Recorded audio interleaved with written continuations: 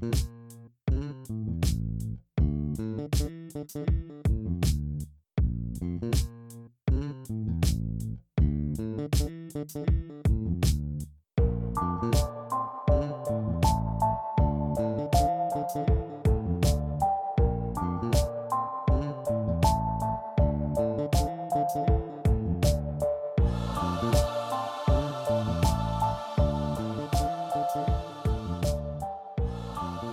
morning, good afternoon, good evening to everyone out there who's listening in to our V2020 vlog.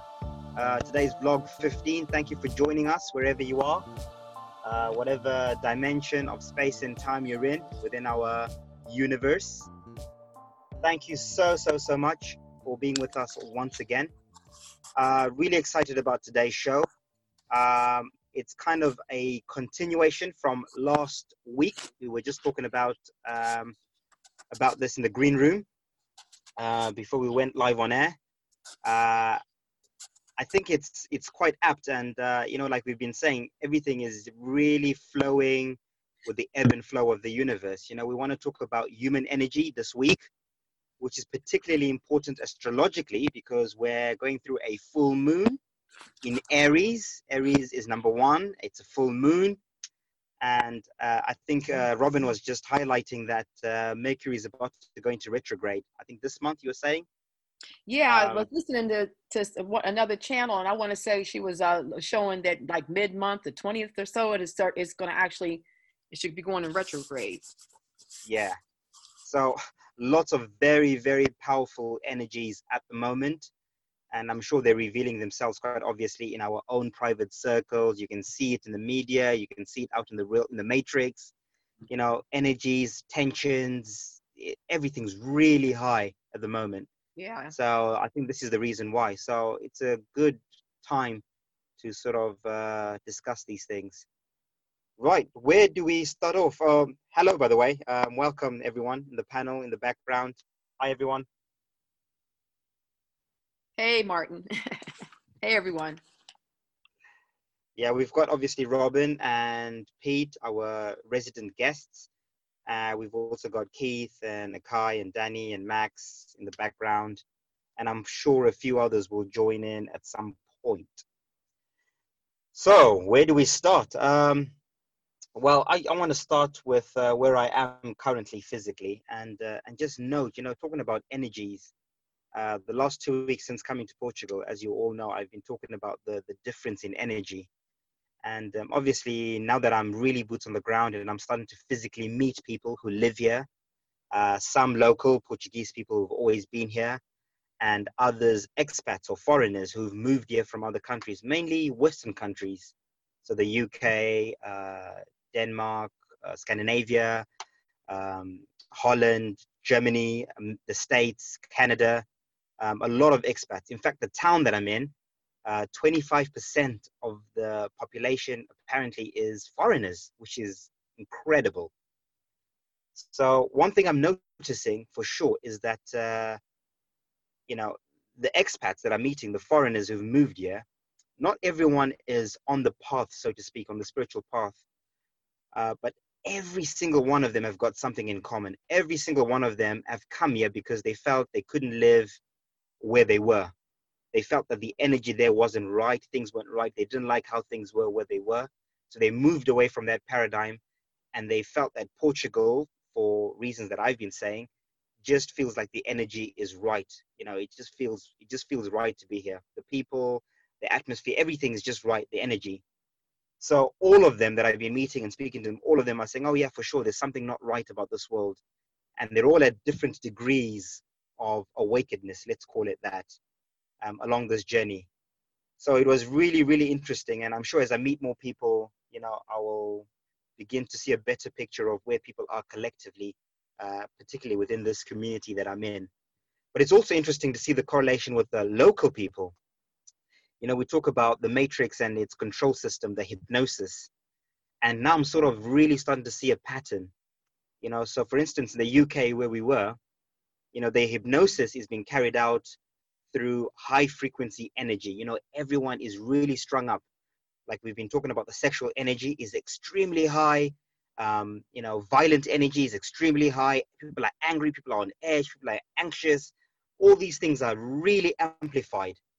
And a lot of it is amplified through television, like we've been saying, through the media. The media, I think, is the big portal, particularly in the West, of how they're hypnotizing people, if you like.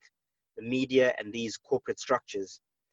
In places like Portugal, that are a little bit more off the beaten track, they do it in a more subtle way. Culture is such a big, strong thing over here. But I've also noticed, I hope I don't offend any Portuguese people, but I noticed that the Portuguese energy is almost the opposite of Western energy. I mean, the people here are so laid back, it's unbelievable. They're almost asleep, completely asleep. And I don't just mean that asleep mentally, I mean asleep physically. It's like people are drowsy. It's like when you speak to them, when you see them, like everyone seems like in this zombie mode. And I'm talking about the locals who live here. And it's very bizarre to see it. It's like they're in slow motion. It's so physical. Whereas in the West, people are asleep, but there's still a liveliness to them. People are still hustling and bustling, and even within that sleep state, there's still a bit of action happening because of the nature of that paradigm. So it was interesting just to make the comparisons of seeing someone who's in the West, who's an NPC, let's call them that for now, we'll get into that topic later, and an NPC who's maybe in a place like Portugal, and the difference in their behaviors, in how they play out their characters, and in the programming. It's just amazing to observe from a third person perspective. So I thought I'd share that anyway. And I'm just enjoying making the comparisons and learning and just sort of trying to figure this all out from a different perspective. Right, does anyone want to add anything on before I continue? No, I'm good. Just keep on going as you're going. I think that's fascinating. No. Mm-hmm. Yeah. So energies, I was just saying to Robin in the back room that this is a really big topic. We're going to go into all sorts of avenues today, but I'm going to start off from my favorite topic whenever we talk about anything, which is the spiritual or the astrological side of things. As most of you know from the information that I've put out, that I definitely propose, or I know rather, I think we all know that everything is energy, obviously. And us as human beings particularly, we are star energy, or we have star energy within us, which is what we call our consciousness or our spirit. And of course, this spirit has got different traits or different markers, what I call elemental signs or energies. And these astrological elemental energies are linked to this physical world. So obviously the four main ones being earth, wind, water, and fire. So, we all have these traits within us, but we all have, we have them in varying degrees. So like I said, my elemental astrological chart would be water is my number one sign. So I'm very strong on the water side. My number two is fire. My number three is wind. And my number four is earth. So, we'll talk about this in a bit more depth in another hangout. And it will all make sense for those people saying, well, I don't understand what that is. But certainly, once you understand how those elements work out in nature, you'll almost be able to see how your behavior or how your character as a human being is reflective of those natural elements, or how those elements behave out in nature. So we are all obviously symbiotic with the natural world. So, saying that, talking about energy, depending on what your elemental astrological traits are or energies are, you emit energies that reflect that. So for instance, I'm going to give myself as an example once again, myself being a water. Water, we all know water is the best carrier of information. Water carries information. Water makes things flow. So this is my strength. This is my thing. My weakness, or my weakest, is earth. Earth grounds things. Earth holds things. Earth creates. Earth grows. this is my weakness. You know, we're talking about manifestation last week. Manifestation is obviously an earthy thing because you're creating something physical. You're manifesting into reality. So that's an earthy thing. So if earth is my weakest sign, then obviously you can see how I struggle to manifest things into the physical. You know, my health, my body, you know, I struggle with weight and all these things. Even when I eat well, I really struggle. I have to really watch what I eat and where some people don't. That's because my earth is very weak. I'm water. I carry a lot of things. So if I eat even not so great, I put on weight because I'm a water. I carry. So, you know, I'm trying to paint a picture for those of you who might not understand how all this works. So yeah, you know, talking about energies and people's energies, you know, certainly if people have strong certain elements that are aligned in a certain way, and if people are not on the path or people have not awakened, sometimes they can use these elements or these powers in a narcissistic way. Let's call it that. You know, so I think all human beings, all of us, of course, we all have a consciousness, we all have souls, and we all carry these elemental powers, these superpowers. In fact, these superpowers can be amplified. The more you awaken, the more you activate DNA by taking virtuous action, the more you can awaken your superpowers. A lot of people ask me, well, Martin, how do you know all this stuff? How do you, you know, you're saying all this stuff, where's it coming from? Well, everyone has the ability to do it. I'm not special at all. I'm not unique. I'm not special. I'm not anything different from anyone. I think the only difference between myself and possibly another person who's got strong water sign is that maybe I've taken certain actions and I've done certain things and I've unlocked certain portals that have allowed me to use my gift or my element um, um, at its best, I suppose. You know, we always talk about someone being in their element. So perhaps when I'm downloading, I'm in my element in that moment. Same thing with Robin, you know, being earthy, manifesting. When you're manifesting stuff, she's obviously in her element. So, you know, it's really important, I think, today to, I think we really want to talk more about how these energies counteract one another, those who are on the right-hand path and those who are on the left-hand path. What I mean is those who are positives and those who are negatives. So obviously on the negative side, there are still people with these elements or these elemental powers. And some of them are they've actually managed to exercise those powers and they're really good at using them. And these are what we might call the narcissists. You know, you get people who are in powerful positions, people who are very good at manifesting, very good at carrying information, very intelligent, but they abuse that power. You know, they use it in a negative way. These are what we're calling the negatives. And of course, there are those of us on the other side of the fence who are also equally balancing the scales, but using it on the positive side. And then obviously there's everyone else in the middle who's just programmed and they don't even know about these powers. They don't even know that they have the ability to influence reality directly because they're completely unconscious of themselves and of this reality. So I'm going to leave it there and allow someone else to come in and add on and see where this takes us. Yeah, good stuff, Martin. Yeah, I remember we were having well, you know, we're always having a conversation about something, but I know for me, the idea of the NPCs is always, you know, like how when we're researching things, we have those rabbit holes that we're down, these concepts that get downloaded into us, and sometimes you just can't, you know, you're still trying to find that plug-in, that piece that piece of the puzzle that brings the two halves together, you know. And for me, it's, you know, this idea of the NPC still was just prevalent in my mind space because I felt like it was more to it. I mean, I know we've talked about it in our previous shows, and all that resonates, and it still resonates with me, but you know, it's always that little piece, like you said, that is just hanging out there. And I noticed that in the comments a lot, you know, people still reach out and say, I'm still struggling with this NPC thing, you know, and you know, what do you think about this and think about that? So that's what has kept it going for me.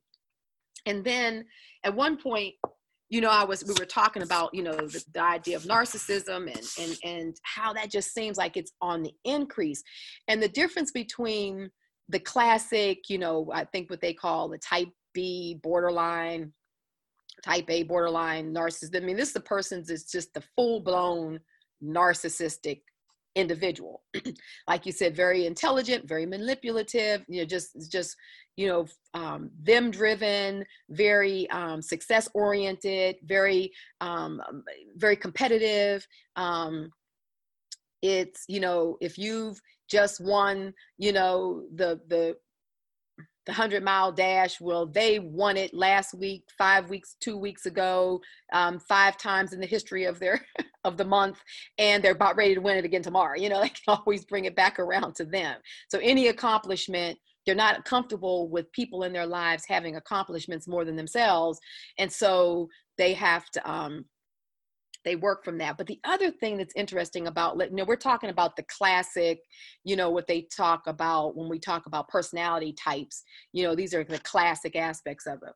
They also talk about how narcissists need power sources. So other people in their lives are actually their power source. So though these people come off like they don't need anyone, I'm on top of my game, I do everything well, look at me, you know, I'm great. You need me in your life.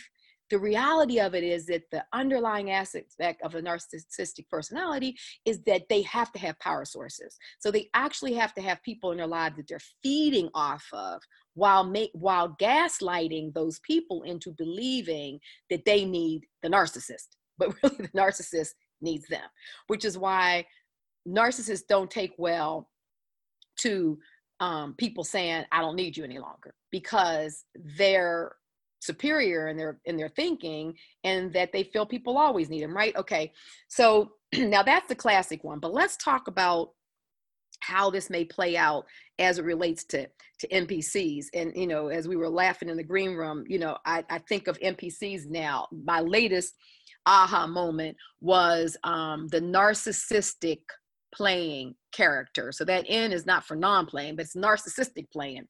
And the idea that you can have narcissistic tendencies. So you don't have to be a narcissist, but you can have the tendencies of gaslighting people, of deflecting, of not taking responsibility for where you are, of making people feel that they're inferior to you, you know, becoming angry when you're not able to control those people around you. You know, so these are all narcissistic tendencies, okay?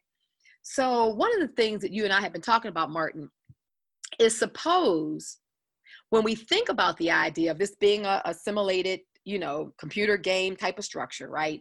And that some kind of way there is definitely programming coming in from the veil, or it's coming into this realm. We've talked about that, and we call it a lot of different things.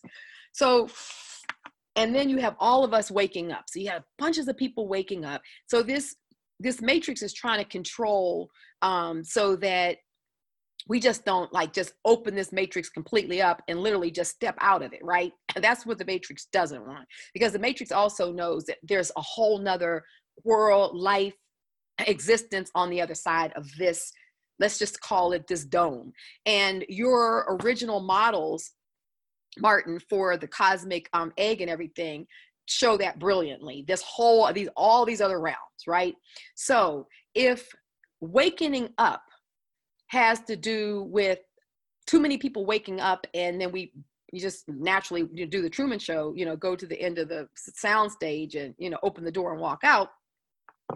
How do you control this? So the idea of the non-playing character, okay, cool. So suppose the non-playing characters are being downloaded or hypnotized, you know, through, like we talk about, television technology, all the technology that we're constantly around, as well as a lot of the education and social programming. Suppose that people are being hypnotized into narcissistic personality types, which are things like, we all talk about this. And I know everybody listening to this will say, yep, I remember. We all talk about the fact you're talking to a person, you know, you're talking about an awakened topic, and then it looks like there's a light bulb going off. And then all of a sudden, it's like a trigger happens, and they just go into, Well, what would make you think that? That's crazy. Why would they do that? Why are you spending your time doing this? This is ridiculous. You know, I don't really want to talk to you about this anymore. Yeah, and they just start gaslighting you, right? They just start making you feel like what you've just said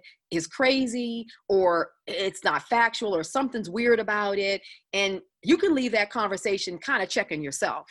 Or, you know, that's just one example of that. Or like we talk about, just to start staring you, like the whole cognitive dissonance, they call it.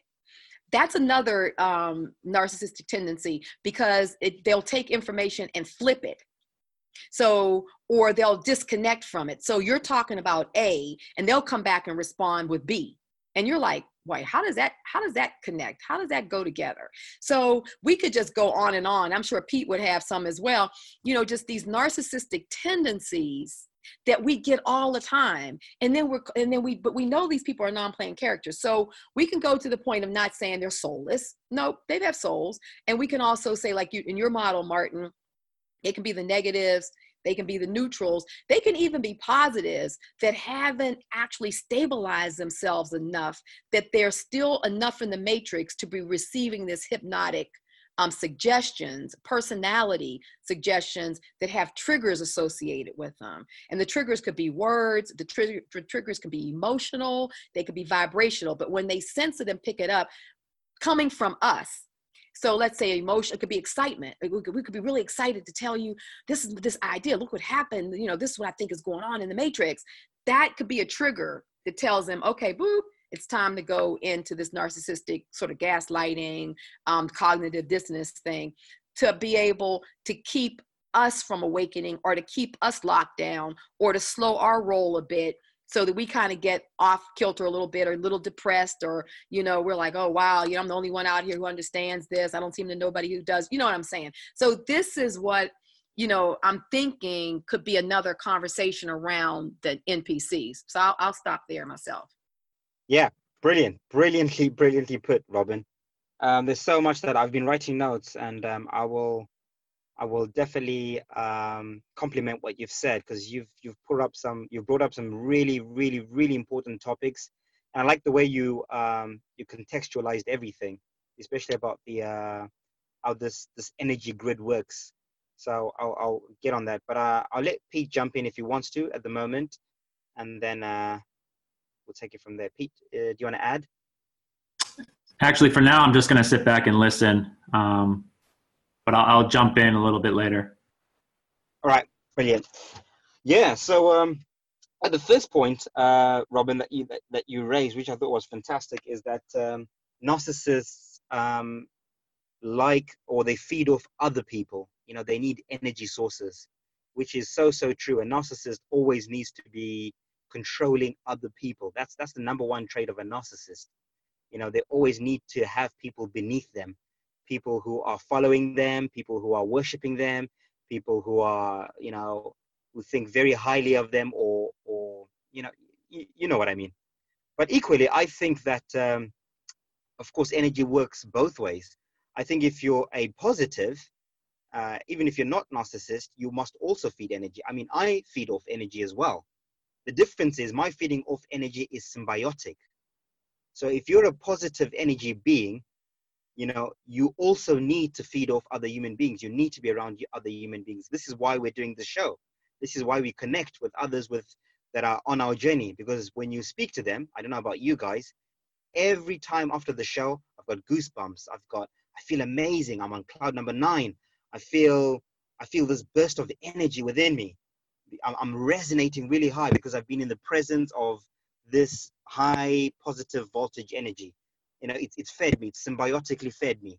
When you meet people who are on the same path as you, and you embrace them and you speak to them, you know, you feel the same way. You get goosebumps, you get all these things. So, you know, positives also feed off energy, just like negatives. I think the difference is how we're using the energy. A negative, what we might now call a narcissist, obviously is feeding off the energy selfishly. Me. I want to take your energy just for me. A positive is acknowledging that there is an energy exchange, but it is a symbiotic exchange. I want some energy. I want some of your energy, definitely. I want some of what you have, but I also want to give you some of what I have. You know, we're going to barter a little bit of energy here. I'm going to give you some of my goodness, give me some of your goodness, and let's balance each other out. And I think that is the main difference. And like what you're saying, Robin, is really, I love the way you said that, you know, this narcissistic energy is present in negatives, neutrals, and positives as well, which is not an angle that I had seen it from. But as you were speaking, I was like, yeah, of course, it makes total sense. You know, you get a lot of people within the spiritual community, let's call it that, or the awakened community, and you meet them and you speak to them, and at first glance, it seems like you have lots in common. You're like, oh, wow, oh yeah, and you speak and you get on like a house on fire, and all the things are matching up. But as you get to know them, you begin to sense or feel or learn things about them that sometimes you might not even be able to explain. Energies. Maybe it's certain things that they say, maybe it's certain behaviors or traits that they have once in a while that make you go, that was weird. That was weird behavior. That is something strange to say. I thought we were on the same page. And, you know, I've certainly met loads of them on my journey, loads of them. You know, I meet all these people and they're like, oh, Martin, yeah, it's fantastic. You know, we love what you're doing. And you get to know them. And then once you really get to know them, you start to notice things that are not right. And you're like, there's something not right about this. There's something not right about that. And of course, many of us who are far removed from that narcissistic energy, a lot of the time we are empathic. And sometimes we allow those energies to drain us because, well, a lot of the time, if you're an empathic person, you want to give. All you want to do is give. And this is a weakness that I particularly have. Sorry if I keep talking about myself, but I like to give examples, which I think, or I hope people can relate to. So for instance, you know, I'm a sucker for that, for narcissists. You know, I'm a real energy magnet for them. And I'm learning now how to deal with it. I'm learning how to recognize it. Because again, being a strong moon sign, I've got a very strong moon sign, which is Cancerian, Cancer, moon, water. I've got a very motherly energy. My energy is very motherly. I want to give, to the detriment of myself. And a lot of the time I find myself in a deep hole because I embrace certain people or certain energies into my life. And all they want to do is drain me, drain, take. And before I know it, you know, I'm in a place that is very uncomfortable and very awkward. And it becomes difficult for me to function around those people, but also difficult to shift them away from me. Because as you all know, narcissists, you know, are very intelligent and they know how to manipulate people who are not strong enough to recognize or to deal with those tendencies. So, you know, this is something that I'm dealing with. And of course, again, like I was saying, my astrology, you know, I'm not very earthed. My earth is not very strong, so I'm not very grounded. So it's easy for me to get carried away with energies. You know, my water and my air and my fire are quite high up. So, you know, movement, being carried away, you know, all those things carry. Water, air, and fire carry. Earth is the only one that grounds. It stands still. It holds fast.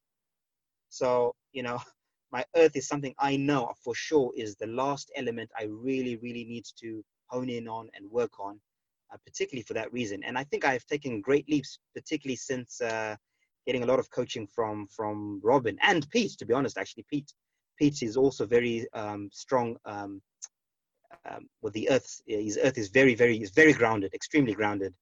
I remembered when we're doing shows a few months ago, and I was talking about, you know, I was in a very dark place at the time, and I was talking about, oh, you know, we need to get out, we need to do this, and people are saying, no, beacon of light. I was trying to bring things back to, no, Martin, basically ground yourself, just relax, calm down, you're panicking, you're overreacting, just relax, things will work out. So Pete is also very earth. So I've been very lucky that I've met two souls who are very well balanced with their energies, particularly very strong with the earth, which is an element that I seriously needed a lot of work on. And I feel I'm in a much better place now. I feel a lot more grounded, and things seem to be flowing a lot better physically for me. So yeah, I'm very thankful and grateful to Pete and Robin for that. So I want to thank them once again. But yeah, going back to the topic, there are these people, like Robin was saying, within our communities who appear to be spiritual and to be on the same page as us, but we must be very, very careful about who we're opening our hearts and our minds and our souls to, because a lot of them are, even though they might be positives, like I like the way Robin put it, even though they might be positives, they might still be triggered by certain things within their own paradigm. They might still be trying to figure things out themselves. Their own astrological energies, they've not yet balanced them. So by default, they've become narcissists, not because that is their natural trait. They're not naturally a negative person, but they're just doing it by default. They're running on a program themselves. And at some stage, they will snap out of it and get back on the right-hand path. But for now, the Matrix might be using them to control or to suppress those who are breaking free from those chains of programming. So, I think it's really important that we recognize this and talk about this once again, and maybe help those who are like me, who struggle with particularly grounding themselves or finding the right ground to recognize and to also deal with this type of NPC energy. So, yeah, Robin? Yeah, definitely. Well put. And I mean, I think that what makes these vlogs and your work that you're doing, Martin, so palatable is that you've always been transparent and open about, your journey and how you've been affected, and you use yourself as an example. And I think that's what people look forward to hear, because that's what makes, what you're doing just stay real, So I definitely, applaud you on that. And I know I was thinking back to the time that right before you had like one of your biggest breakthroughs, like you're like, you need to move. Yeah, you're starting to work on moving blindly to Portugal. It wasn't blindly. You had, some other stuff offers. But anyway, and we had that show, and you really just were very honest about, you're challenging with materializing what you've manifested. I remember that you were just really, really honest. And I remember thinking, wow, that's really brave of Martin, just to be like really that honest. And I swear, what was it like 2 days later, you had a major breakthrough. So it is really important for us to use that as an example about just being honest and open, because when you have an energy of even kind of like, it's one thing, like if a person doesn't ask you, you don't say, well, then cool. But if you're putting yourself out there and then you kind of misrepresent it a little bit, that energy does bounce back and creates just sort of ripples in our own lives. So it's just always best to be at that place, just saying, hey, this is where I am in it, and do with it as you please. So I just wanted to say that, because I know you said that earlier. You're using yourself as an example. I think it's awesome. One of the things that coming back, like really dealing with this narcissist, okay, how is this really playing out? Exactly. Because one of the things you were saying is so true, that about the attraction, and this goes back to what you were talking about, human energy. So let's look at the idea of this whole narcissistic, NPC type of people from the standpoint of just energies and vibrations, which is what we talk about a lot on this show. That being the case, the reason why it's almost impossible to say no to an empath, to a narcissist.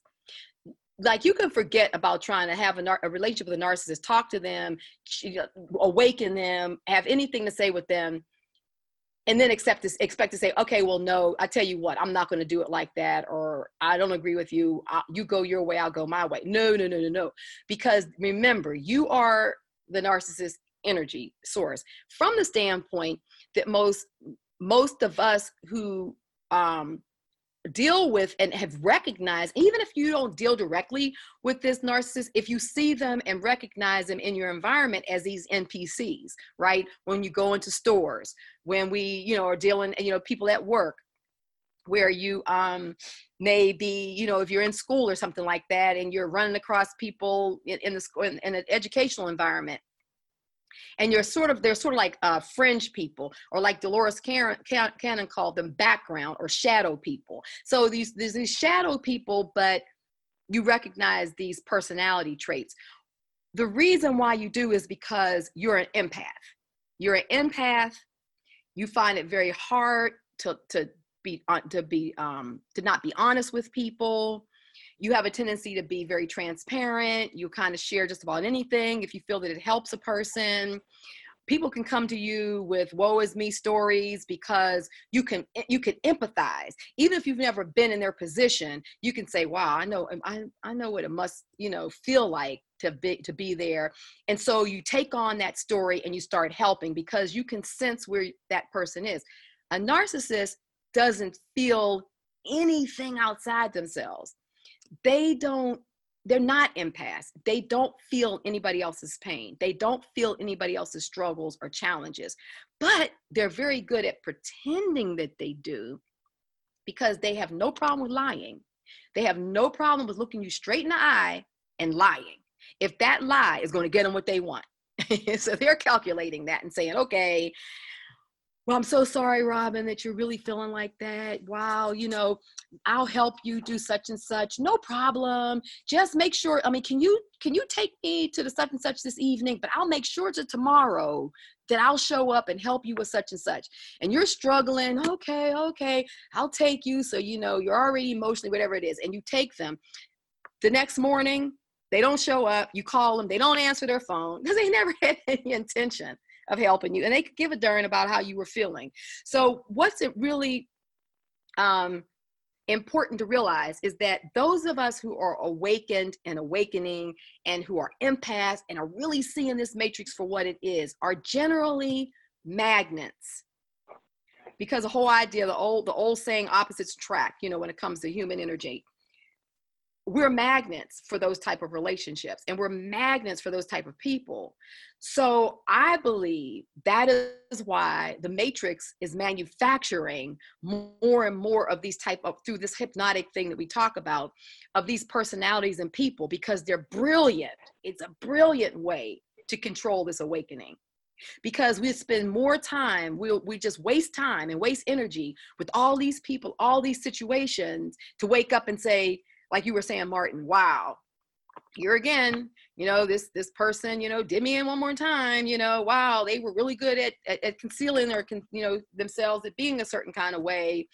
And that is why also it's really important where you are in relationships right now too. And I was talking with a client about this earlier today, is that if you are in a relationship and it's good and you feel stabilized with it, just ride it out. If you're not in a relationship and you want to be in a relationship, like ride that out too. You know what I mean? Because what's happening right now is relationships, like we were talking about before, like sexuality, like money, they're all being used to keep us wasting and precious energy that we need to be putting into continuing to connect with our higher consciousness, to keep on doing this work, to stabilizing ourselves, our families, the loved ones that are on this path with us, and doing the work that we need to be ready and balanced for what's happening out here. And the insertion of more of these narcissistic tendencies are designed to keep us off balance. And the most important walk away from this NPC conversation we're having, I think, is to recognize there are absolutely two camps, the empaths and the non-empaths. And those are the ones who will give you all the indicators that they're good, but they'll just do you in every time. And that goes back to doing the energy work, the meditation, really the dream time work. It's really doing the work on yourselves so that you can recognize these people straight out. Like it's an energy signature thing. It's not what they're saying. It's not how they're saying. You can't focus on that any longer. We have to be able to really detect and discern energies and not worry. You remember that old saying? It was something like, normally the way that you feel about a person the first time you meet them is generally how they are. But a lot of times we'll override that feeling. We'll get to know them a little better. I'm like, oh, they're not that bad. And then it turns out after a year, 2 years, 10 years, they are exactly the way we sensed it when we first met them. Those are the kind of energies we have to get back to and honor. So I'll stop it there for right now too. Yeah, if I may jump in here, Basically the way I look at it, and again, I always use technology as an example, but I think, at the end of the day, we have a tendency to try to group things in either here or there or in the middle. I like to look at this world, as if we're, basically think of us like a cell phone. And when we have an internet connection or a cellular signal, we have access to all the information in the world. I've said this in previous episodes. I think that's reminiscent of humanity during the golden age, when we're in one with the cosmos. There's no need for verbal communication or language because we're communicating with those signals on a vibrational level. And then during the fall, entering the age of the Kali Yuga, the Iron Age, there was a disconnect where we were broken off from source. And at that point, everybody was reduced down to that which was on their device, their native applications. There's no longer a cellular signal. There's no longer an internet connection. And we had to relearn how to communicate by creating languages, which we all know is very limited. We never can really convey exactly how we feel or what we mean. But we also still harbor some of those abilities to pick up on the vibrational nature of this reality. And I think those abilities are starting to increase as the more, of us wake up. And as far as like the matrix, I think I pointed this out before. I think the matrix and these egregores of the algorithms, this operating system governing this reality, can be utilized for both good and evil. I think this is the idea of where the angels and the demons come from. Right now it's more demonized because there's more nodes of consciousness. If you think of an individual person as a node of consciousness, when they're not fully awake, when they haven't bridged that connection back to source, they operate only thinking that their native applications is all that exists. So they are perceived as being selfish, as being a narcissist. And they also, are basically influenced by the programming from the matrix. But as more and more nodes of consciousness wake up and start bridging that connection and start, reaching for enlightenment and start bringing more positive energy into the matrix, we're eventually going to hit a tipping point, a critical mass where the matrix itself, the operating system, starts to push forth more positive behavior to all of those which were previously regarded as NPCs. And so I think that's what we're looking at right now as we approach, this new age. I think as all of us continue to have these conversations and continue to wake others up, we're going to hit that critical mass.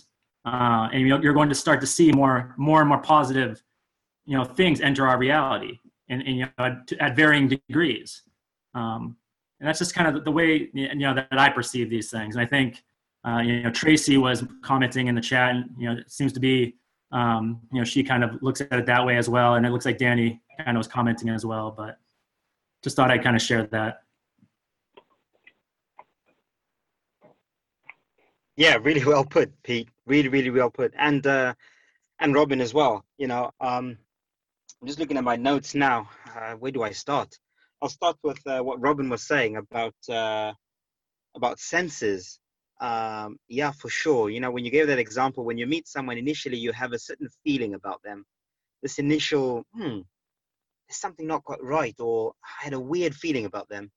And a lot of the time, being an empath, you just go, it doesn't matter. It's probably just me overthinking things as usual. And then you get to know them, and after a period of time, you realize that they're exactly like Robin said, that initial feeling that you had. And that has happened to me over and over again. When I look back at my relationships that I've had with people who turned out to be that way, that is exactly what happened. Now, Gabby, my partner, we've got a very interesting dynamic of relationship. My wife, she is very strong with picking up energies. Her earth and her wind, very, very strong. So, and the water and fire is very, very weak equally. So, has someone got their mic on? So, yeah, she's really good at picking up energies. I was just saying in the back room, Gabby picks up energies. I mean, it's just unbelievable. And you see it around children, when she's around children love her. We're just visiting a friend recently, and they've got a 2-year-old son. And he's just absolutely in love with Gabby. From the moment he met her, he just wouldn't leave her side. You'd think that Gabby was his mom, if his mother wasn't there. He's just completely smitten and in love with Gabby. And there's just something about Gabby. Same with animals. You know, she works with animals. She's always worked with horses. You know, she's just fantastic with animals, aggressive animals. They seem calm around her. She's really got that energy down to a T. So, you know, when she's around people, almost instantly, she will sense straight away what type of person they are, straight away. And only now I'm learning to trust her abilities. I'm going to put it that way, because you know, up until recently, I think the empathic side of me was overpowering um, uh, that grounded energy that she had. So a lot of the time, would meet someone, I'd say, "Oh, what a lovely person, eh? Or what a lovely couple." And she'll say, "Yeah." And I'll be like, "What do you mean, yeah? They're fantastic. They're beautiful people." You know, and she's like, "I don't know. There's just something not right." I'm like, "What are you talking about? They were great. You know, we had this fantastic chat and this beautiful meal, and they vegan, they plant-based, they this, they that." And she'd go, "Yeah, I know, but there's just something, I can't put my finger on it." And lo and behold, a few months later, or even a few years later, I'll be like, "Wow, Gabby, you were right." She's like, "Yeah, I knew it. I knew, but I couldn't put my finger on it." And now we're seeing what it was that you were feeling. This is what you were feeling. And this has happened almost every single time. So now I've learned to completely trust Gabby. When we meet people, I look at her straight away, regardless of how I'm feeling of that encounter. And I say, you know, "What did you think?" And if she says, then straight away, I know I've got to be careful. I've got to tread very carefully. And if she feels, "Oh yeah, fantastic people," I know, you know, I'm in safe company. So I'm very, very lucky to have met someone. Not lucky, but I think it's all written in the stars. I needed to have someone. Unfortunately, for whatever reasons, you know, the people that are closest to you are the people that you usually overlook. So obviously, where Gabby may be, her water and her fire is not strong, she's not able to articulate or explain things better, as well as maybe Robin and Pete. Because Robin and Pete, obviously, you've harnessed the water side and the fire side and the wind side. So you're able to teach how to ground, where Gabby hasn't mastered the art of teaching. So she wasn't able to teach it to me. So a lot of the time she'd say, "Yeah, there's something not right." And I'll say, "Well, why? Give me something." And she says, "I don't know. I'm just saying that's how I feel." And I say, "Well, that's not enough. I can't just, you know, take your word on it." So, you know, I'm learning that, you know, I've got to recognize these energies, and I've got to be able to be reciprocal with them at various degrees or levels. So yeah, there's certainly people who pick up these energies, and a lot of you listening will know this. Will say, "Yeah, that's me. You know, I feel everything." And in fact, Gabby is not just emotional, even physically. Gabby's body is very sensitive. If I just poke her shoulder, she feels it. She's like, "Ow, that hurts." I'm like, "What? I just literally just, it's a little poke." And she's like, "Yeah, it really, really hurts." So even physically, she's very sensitive. Physically, mentally, if you say something, it affects her, you know, a lot. And it's like, well, you know, come on, really? It wasn't a big deal. I only said this, you know. So someone who's mentally strong like myself, you know, if I say certain things, I'm quite strong that way. You know, with Gabby, if I said it in a certain way, even if it sounds like I'm just being assertive, to her, because she's sensitive, you know, it will hurt her. I'm like, "I can't believe that hurt your feelings." You know, I didn't say anything derogatory or abusive, but you know, I'm just not being sensitive to that energy, if that makes sense. So there are certain people who have their elemental energies in a certain way, and they are very, very sensitive to everything, emotionally, mentally, physically, energetically. They are very sensitive to these things. And there are people who are on the other spectrum of things. So for instance, myself, although I'm motherly, like I was saying, I've got this motherly energy. I want to give, give, give, give. Mentally, I'm also very, very strong. My water is very strong. You know, so my elemental, my mind, which is water, is extremely strong. You know, words don't hurt me. You know, I get over pain very, very easily. In fact, I barely feel any pain, and I get over things very, very, very, very quickly, very quickly. So, you know, I'm not, I'm not, um, I'm not sensitive in that regard. Hence why, you know, if I was sensitive, I wouldn't be able to have this channel, to have this platform, because the amount of abuse that I get. I mean, you people don't see it on the comments because I delete them on impact. But I'm not recently, but in the past, I was constantly deleting abusive, derogatory comments that some people, I think, just reading them would completely shatter them after a while. But for me, because I'm mentally strong, I'm able to just go, yeah, I understand it. Fine. That's how you feel. I know what you are. I know why you're saying that. Again, that motherly thing, I embrace it and I'd say, no, it's not you writing these words, not you saying this. It's a program. I'm able to override those things. So there are people who are mentally strong, who have a strong water within them. There are people who have a strong fire within them. I'm going to use someone I respect highly. I'm going to mention his name. Someone like Santos, I think he doesn't mind me mentioning him. You know, his fire is very, very strong. Those of you know Santos Bonacci, strong fire. And because he's got a strong fire, his earth is not very good. He's got a very weak earth, which is why he struggles with health. This is why he struggles with grounding himself. So you see, Santos has these moments of madness, which he will attest to himself. Not recently. I think he's in a good place recently. But if those of you know Santos from the past, you'd have these moments where you'd go into these fits of rage, of madness, and he's angry with the world and he's attacking everyone. And people would think, bloody hell, where's this coming from, Santos? You're supposed to be this spiritual enlightened person, this guru, and you're behaving this way. And this is why. It's because, again, those energies were not yet balanced. And it's been fantastic to see him recently. He's completely turned the corner once again. A lot of us are now starting to balance our energies, and he's in a really good place. I'm using him as an example because he's someone who's managed to now find his earth, just like me, and balance his fire, which was very, very high, very, very strong fire. So very reactive, like fire. Fire reacts really quickly. Fire doesn't think and stop. Myself being water, when there's a confrontation, my instinct is my mind. I think about things. I stop and try and reason and try and let things flow. I bend and mold like water with that situation and see how I can get myself out of that situation. A fire person, their instinct is to attack. Fire, burn. Well, I'm going to burn you back. You've just burnt me. I'm going to burn you straight back. And of course, if that's not balanced, it comes out in the wrong way. It comes out as a negative trait. And of course, you get people who are wind, and they get carried away with that situation. So if they're in a bad situation, they end up even in a worse situation. They don't know how to control that situation.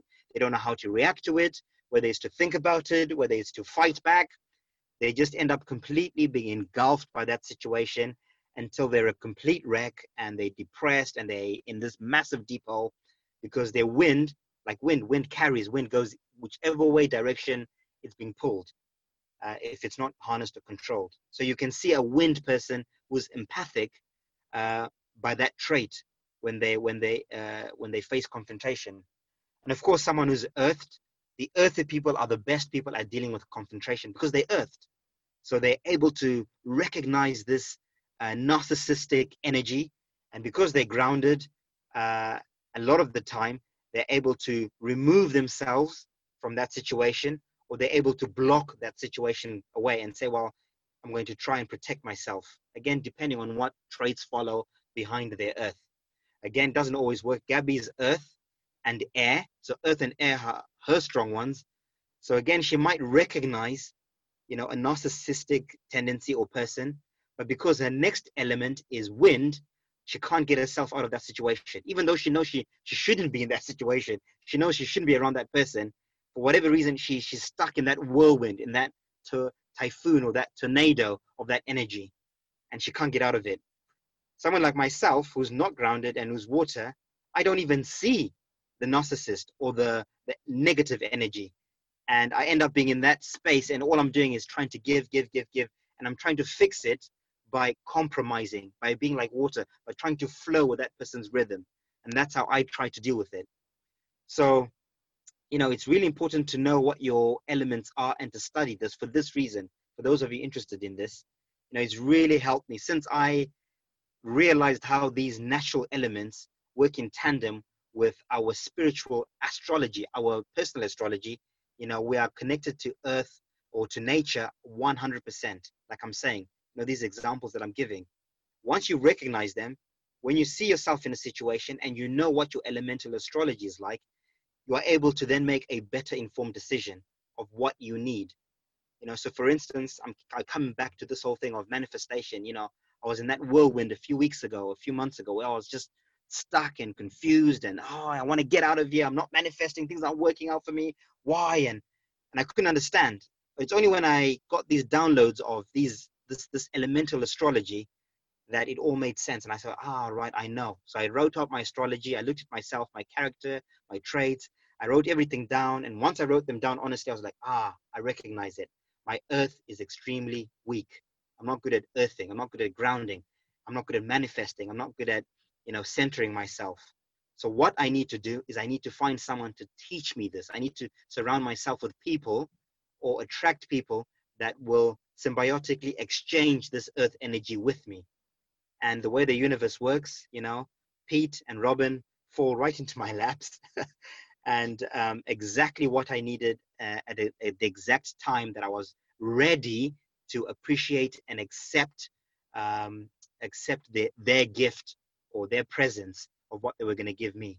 So again, I had to recognize it in order for me to center myself, or to find that space within myself to correct that astrology. So yeah, I just wanted to add that, and hopefully that will help people. Sit down, write your own chart honestly and sincerely. I'm going to put a document together where I'm going to try and teach people or explain this in a nice, simple way, so people can be able to write their own charts. You don't need to go to an astrology. You don't need to go to someone to tell you what your astrology is. You can do it yourself, because no one knows you better than yourself. If you're paying someone, an astrologer, I'm sorry for those astrologers out there charging people for astrology. I'm not saying that it's wrong, absolutely not. But what I'm saying is you can do your own elemental astrology for free. And most of the astrology is based on that. Most of it, I can guarantee you. If you know the 4 elements, the earth, the wind, the water, and the fire, and you can correlate your character or your personality to how those elements work, you can 100% do your own astrology, and then you can start to balance yourself out as best as you can. I'll move on to what Pete was saying about signal being lost. I love the analogy that you gave, Pete. You always give the best analogies, of a cell phone, and there are a lot of people who have lost the signal. Well, we've all lost the signal, really, during this iron age. We lost the signal that was direct to source. We've now got these intermediary devices that supposedly help us, not supposedly, sometimes they do genuinely help us connect with source, so to speak. And in this case, it's the internet. The internet at the moment is the best source, the best intermediary that we're using to connect with source. And of course, within that internet, it's programmed, obviously, and it's artificial. So if your astrology is not balanced, what tends to happen is you will get lost. Your signal will get lost in translation whilst you're trying to download stuff off the internet. You hear a lot of people say, I love the internet, I love YouTube, but I get overwhelmed with the information. There's just so much out there. I don't know where to begin. This person and that person, this research, I don't know who to follow. I don't know who to listen to. And that's because, you yourself, your astrology is not centered. You're not grounded. You don't yet know, you're not yet in control of your own elements, of your own energy. So your signal is being carried and being thrown all over the place. So the first thing you've got to do is know thyself. Know you. Do your astrology. Know yourself. Be honest with yourself, your weaknesses, your strengths. Look in the mirror and say, right, what do I need to work on? How does that correlate? What do I need, etc., etc. And once you do that, once you go back online and you start researching once again, your energy will not be thrown about by all the different signals that are being or the different energies that are being coded within the devices that we're trying to use to connect back with source. The internet obviously being the biggest one. Internet, books, educational institutions. It might be even people that we follow. There might be, we've got these modern day gurus. This guru's got so many followers, and people, they charge all this money, and people go listen to them talk, and they do all these things, which there's nothing wrong with all this, by the way. But what I'm saying is a lot of people become tethered to those people, and they become reliant on those people. And they say, oh, this guru or this leader or this person said this, so it must be true. Or this person says this. And they continually recite what these people are saying. So once again, I've always tried to make it a point to show to people, once again, this is why I try and be transparent, to show people that I'm not perfect. I'm not a guru. Please don't take everything I say as gospel. Don't take everything as oh, Martin knows everything. Absolutely not. I'm trying to figure out things just as much as everybody else, regardless of who says I'm a guru and I figured it out. Nobody's figured this out. We're all figuring it out. So we're all learning from one another. And it's important, those of you still stuck in that program of the Messiah complex or the guru complex, I get a lot of people messaging me and saying, oh, Martin, you're on the right track, but I'm going to give you a link. Listen to this person. They've got it all figured out. This person explains everything. Go to their channel. And I'm like, well, no, they don't explain everything. They don't have everything figured out, but I'm sure they have a lot of things that I'm going to learn from, and a lot of things that, they probably need to learn from you as well. You, the person writing this message, you have things that person you're worshiping needs to hear. But that person might not see it again, because a lot of them tend to be narcissists. Once again, a lot of these spiritual leaders,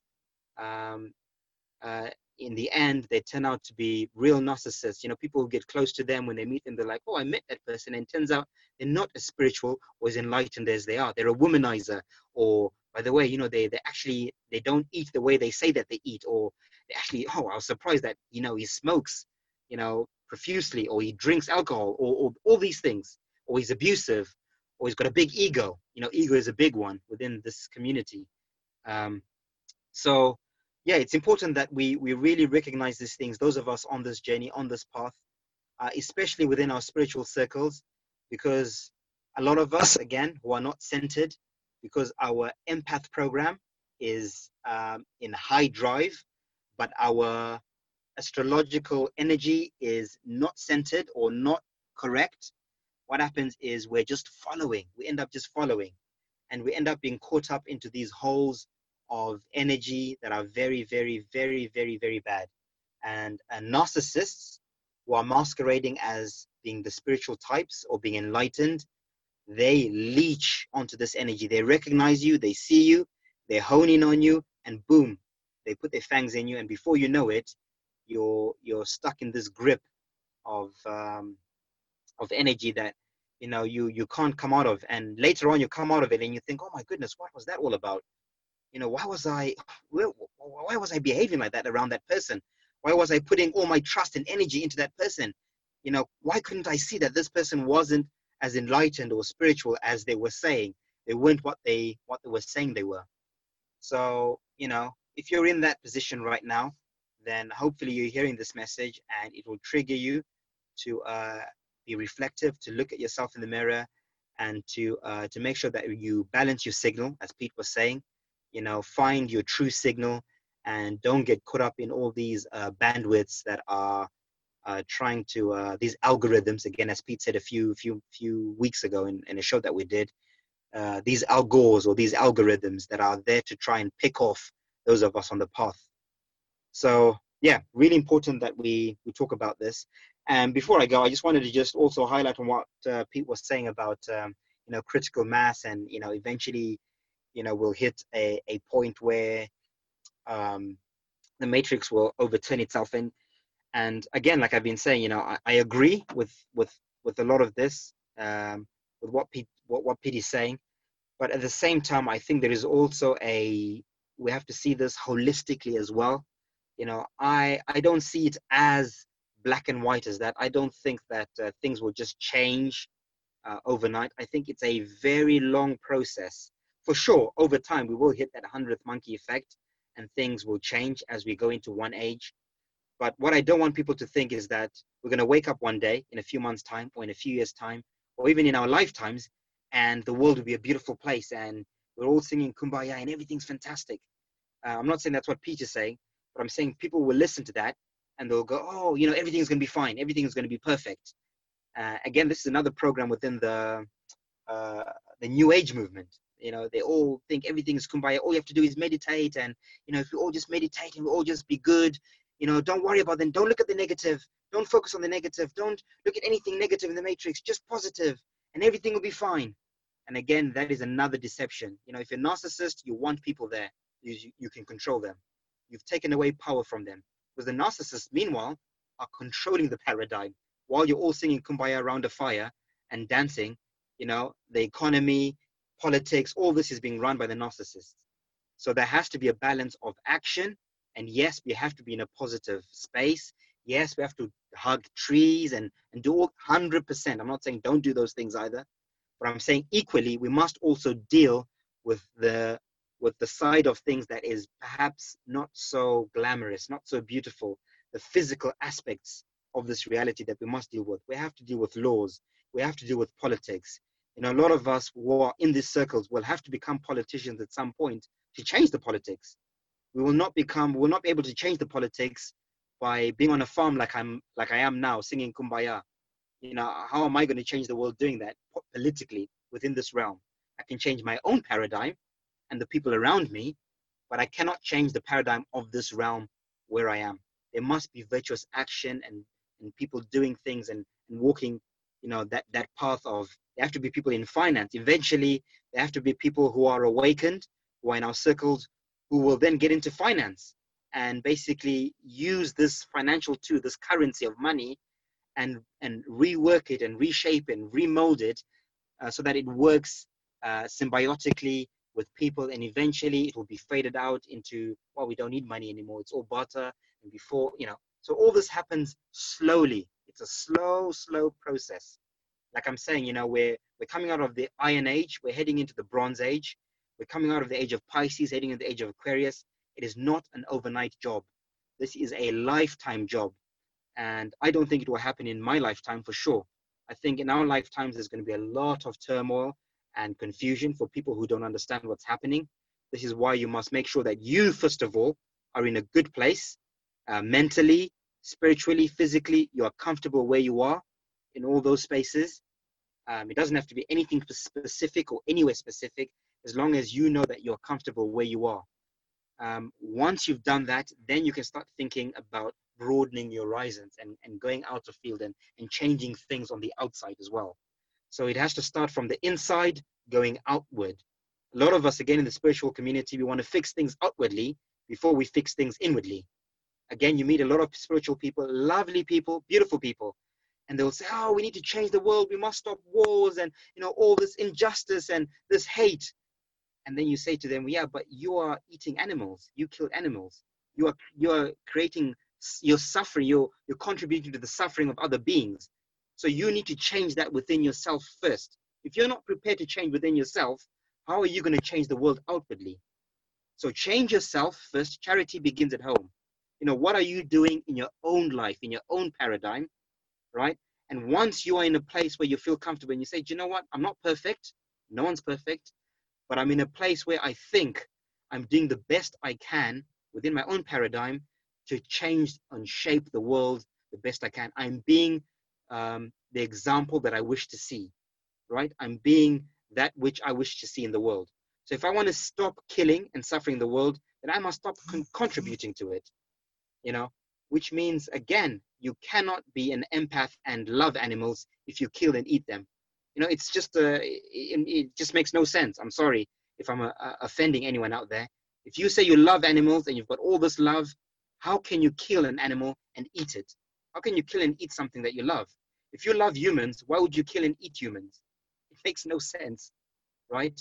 So once again, you know, I'm sorry for those of you who are not yet there. Again, don't force yourself into anything. If you're not yet vegan, or if you're not yet plant-based, or if you're still eating animals, you know, don't panic or get triggered by what I'm saying, but hopefully start reflecting on what I'm saying and start looking at yourself and saying, am I at least taking the measures to get to become that example that I wish to see in the world?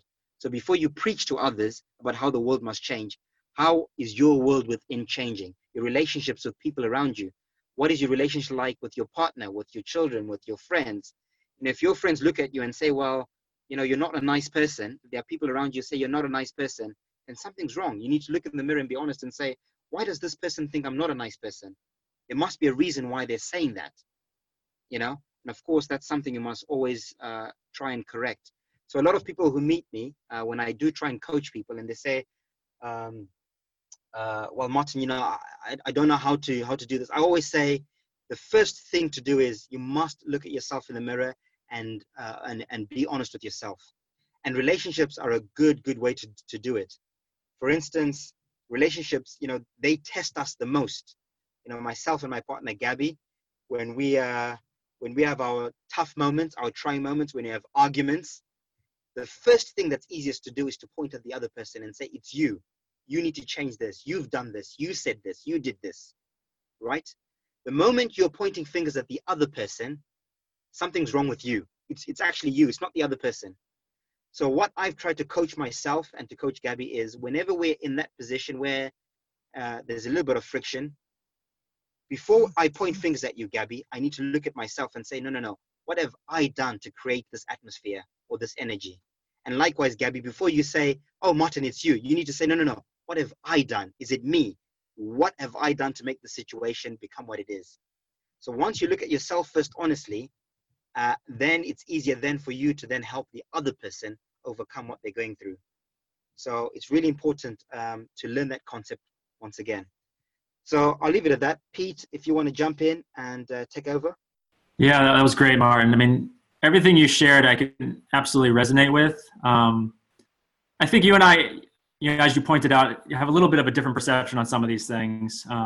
But at the end of the day, I think it obviously all comes down to a general oneness. It's kind of the same pool, if you will. We just might be standing in different positions. From what you spoke about your wife and how she kind of is very sensitive to things, I think we all have that innate ability to pick up on that vibrational nature. It's been trained out of us as a result of this modern age, right? And when you first encounter somebody, that first interaction, your intuition is picking up on that vibration, that field, because your fields are interacting. But then our intellect quickly jumps in and tries to make sense of it all, and sometimes can sway our opinion, for the positive or the negative, and it might differ from what that initial, intuitive response may have indicated. And again, I think that's a result of this modern age being so enamored with left side thinking, with that analytical, detail oriented, the combative or competitive, and what's often associated with the masculine side. And it's brain based thinking as opposed to heart based thinking. But what you're speaking about as far as hitting that critical mass, what came to mind was, interestingly enough, there was a video posted, and we're seeing more of these types of content being pushed out on LinkedIn. LinkedIn's like the only social network that I'm a part of, and that's from a business purpose. But there's more and more people emerging, speaking about spiritually, driven topics. And this gentleman, used this video, which I had not seen prior. I just looked it up, and I'll share it in the chat. But apparently, it was at some Sasquatch festival, like almost 10 years ago, where this one gentleman just goes off and dances on his own, doing some really craziness, really enjoying the music, enjoying the vibration. And everybody's kind of looking at him like, who is this guy? Why is he doing that? But then after a little while, because he stays out there and is consistent, more and more people join in. And once they hit a critical mass within that field that they were, present with, next thing everybody's flooding into it. And he was using it as an analogy for leadership. And I commented on it, and I'm just gonna quickly read you kind of what I shared, because I think it's pertinent to what we're discussing right now. And I said to him, we live in a vibrational reality in which consciousness, not matter, is fundamental. Each of us is a node of consciousness, and together we create a collective field. Think of people not dancing as if they were in a pool, all bobbing up and down in unison, forming a strong wave pattern that signals dancing is weird. The first dancer or the suggested leader enters the pool and attempts to change the pattern by initiating a new rhythm. Initially, his effort is ineffective. However, the longer he maintains, the more impactful his new rhythm becomes. Each additional person or node that joins in strengthens the new pattern and amplifies its impact until the entire pool or field becomes attuned to the new rhythm, signaling dancing is fun. This is how groupthink works. And I think this is how our reality works. I think it doesn't happen overnight. I mean, I don't know what the latest population count for the globe is, but these are billions and billions of people spread out throughout the globe. And I think it's going to take some time as all of us start to reactivate that inner knowing, start to polish off that antenna and start to reactivate that signal. we're going to slowly emerge, but there's going to hit a point where it is going to have that, not seem like it's overnight, but seem like we'll all feel like a major shift. Like, what just happened? These people that I thought would never speak of this stuff are suddenly speaking of this stuff. And I think at that point, when we start to recognize people that we run into our lives that seem so adverse to any of these topics, or having a conversation regarding anything spiritually inclined, start to then have those conversations, that's when we might start to recognize that maybe we're closing in on that critical mass. And so that's the way I interpret this game that we're playing. Yeah. Yeah. I'm just gonna. Okay, go ahead. No. No. Okay. No, Robin, you carry on. You carry on. No, Martin, Sure, go ahead and respond if you want to that, and I'll jump in right after you. No problem. Okay. Yeah. Yeah. No. I won't be long. I'll just keep it short. I don't wanna lose that train of thought. Yeah. No. I totally agree with what Pete is saying. That there is definitely a ripple effect that is happening as we're awakening, as we're sharing information. Things are definitely changing. 100% yes. But I'm going to give you an example of what I mean by, it is not something that is, first of all, it's not always organic. It's not always natural. There is a process to this. So again, I'm going to go back to the whole vegan thing. There's so much confusion at the moment about veganism because even the Illuminati is promoting veganism now. They're now saying, no, we need to stop eating animals. Governments are now pushing veganism. Hollywood is pushing veganism. Hollywood is pushing spirituality. They're pushing all these brilliant topics that we're talking about. A lot of these celebrities who we know are part of these entities are talking about similar things we're talking about now, right? So there's a lot of confusion happening at the moment because in one breath we're saying, these people are negatives, right? These people are narcissists. But again, they're now talking about things that sound positive or seem positive. Yoga, meditation, veganism, being kind to animals, looking after your body. So a lot of people are saying, oh, the vegan movement, plant-based movement is part of the Illuminati. And it's like, oh, God, yes, they are pushing it, but it doesn't mean that it's a bad thing. So once again, I totally agree that there is a ripple effect, and there is, unfortunately, narcissists, like we're talking about, narcissists know how to control the paradigm. They can see this shift happening. So what they're doing is they're infiltrating this movement, and all those people who are neutrals, most people are neutrals. Most human beings are in the neutral zone. They're born as neutral beings to play this game. There's a few positives and there's a few negatives. Angels and demons. This is where that concept comes from. So those of us who are on the positive side, we see it for what it is. We are genuine in what we're saying. We understand it, or we understand it, not understand it. We understand this concept of spirituality, of veganism. It's coming from the core. And then there are those who are in the middle, who will follow what we call the sheep. The negatives are seeing that the positives are winning the fight, right? The positives, the positive message, the positive energy is flowing. So being narcissists, what they're doing is they're hijacking these positive notes, right? They're hijacking these positive wagons, and with the agenda of effectively controlling them at some point. So again, veganism is being led at the moment 100% by these entities and these narcissistic entities, governments, and secret societies. They're pushing veganism like you wouldn't believe. They're pushing plant-based diet like you wouldn't believe. You see it on Netflix. They're making all these movies. These are the same people who we are calling negatives, but they're putting out positive messages. So once again, we have to see this from a broad perspective. There's a much bigger game being played here, and this is why I said it will not happen in our lifetimes. Now, I'm not saying that things are always going to be bad. Absolutely no, not. Things are now definitely going to start improving. We're going to hit a tipping point, like I've been talking about this event. We will hit a tipping point of some sort, and we're about to hit it. Economic crash in California. They've recently just switched off all the electric. I think all these fires happening in the world. Politics is just crazy at the moment. All of this is heading for something massive.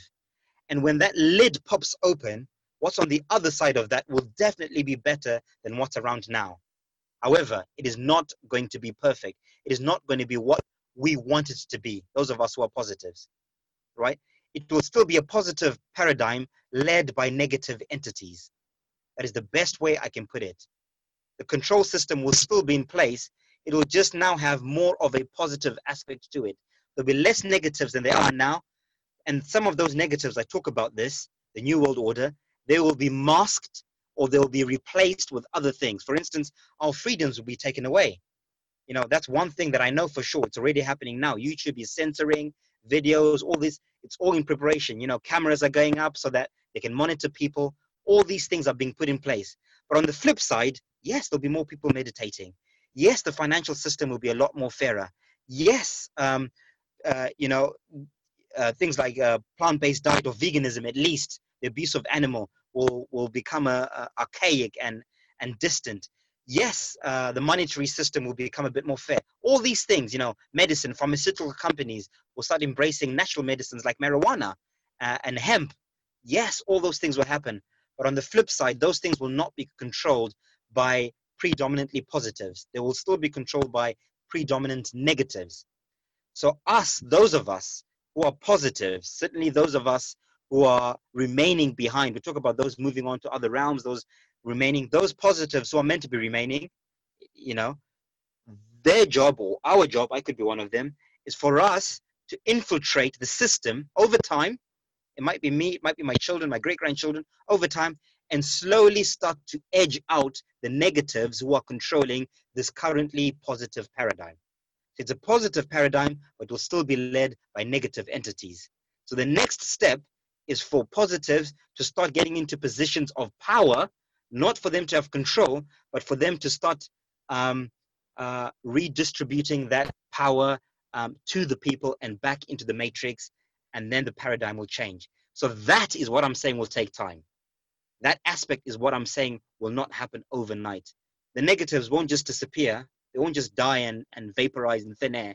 They will still be around within this game because it's all part of the game. We're shifting from one level into another. So there has to be a gradual shift. Like, you know, it doesn't just become daylight. The sun doesn't just appear.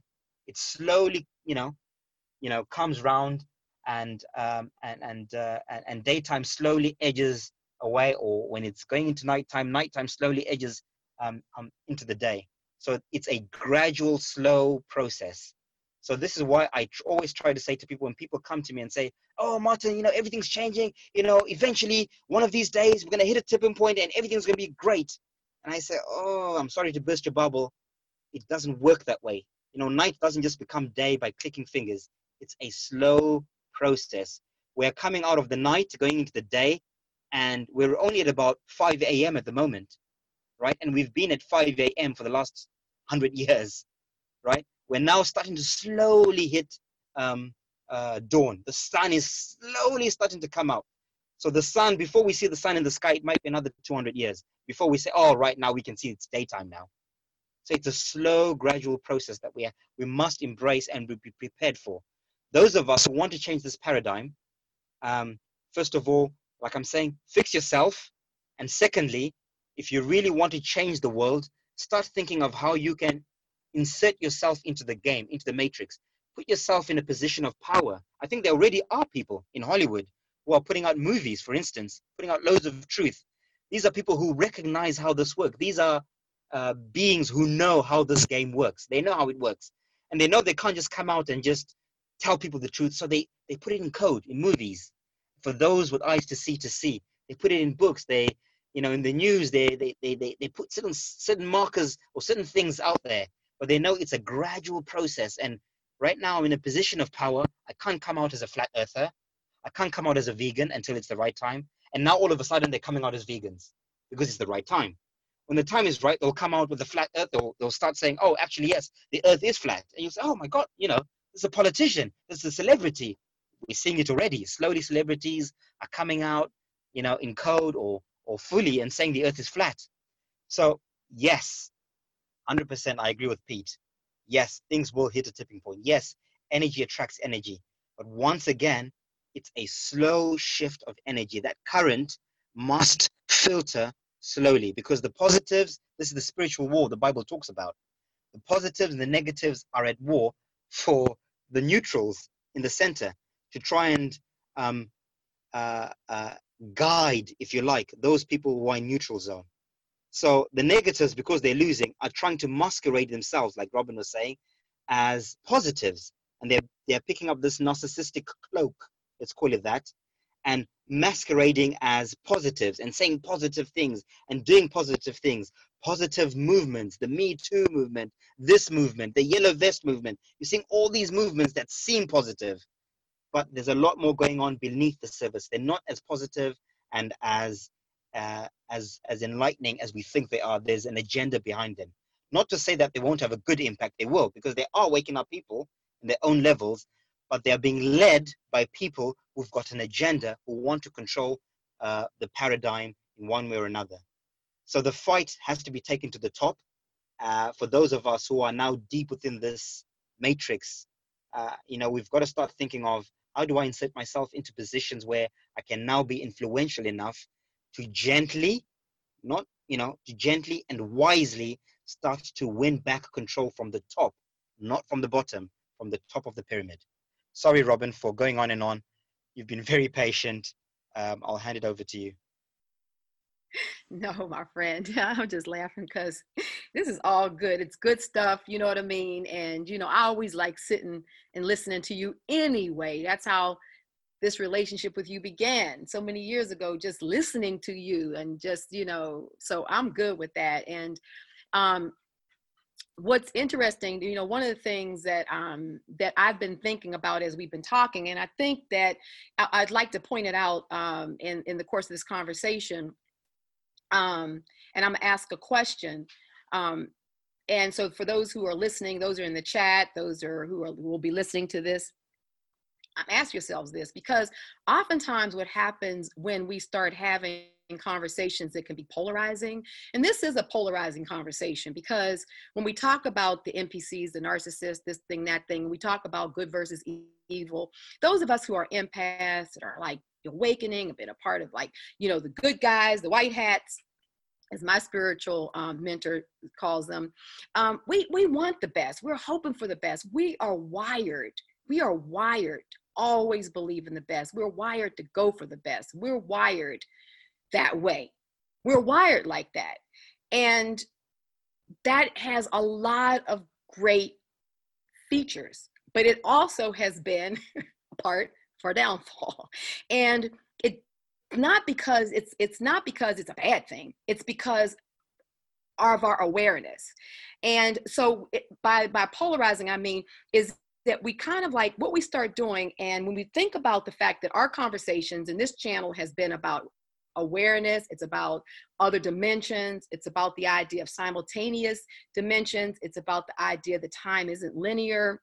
We talk about the fact that, we've had visions. Martin, your whole work that you came out with, your seminal work, was on these visions and that you've had and memories of the real tangible, space of Eden and everything on the other side. You've talked about that was a real tangible experience, and that it. That's why you took thousands of euros to build models and do all this stuff that you did, that none of us knew what you were doing at that time, but you were committed because it was a real thing. So at that point, you were doing something. You were recognizing that you're bringing information from one realm back into another realm, and your mission was to share it.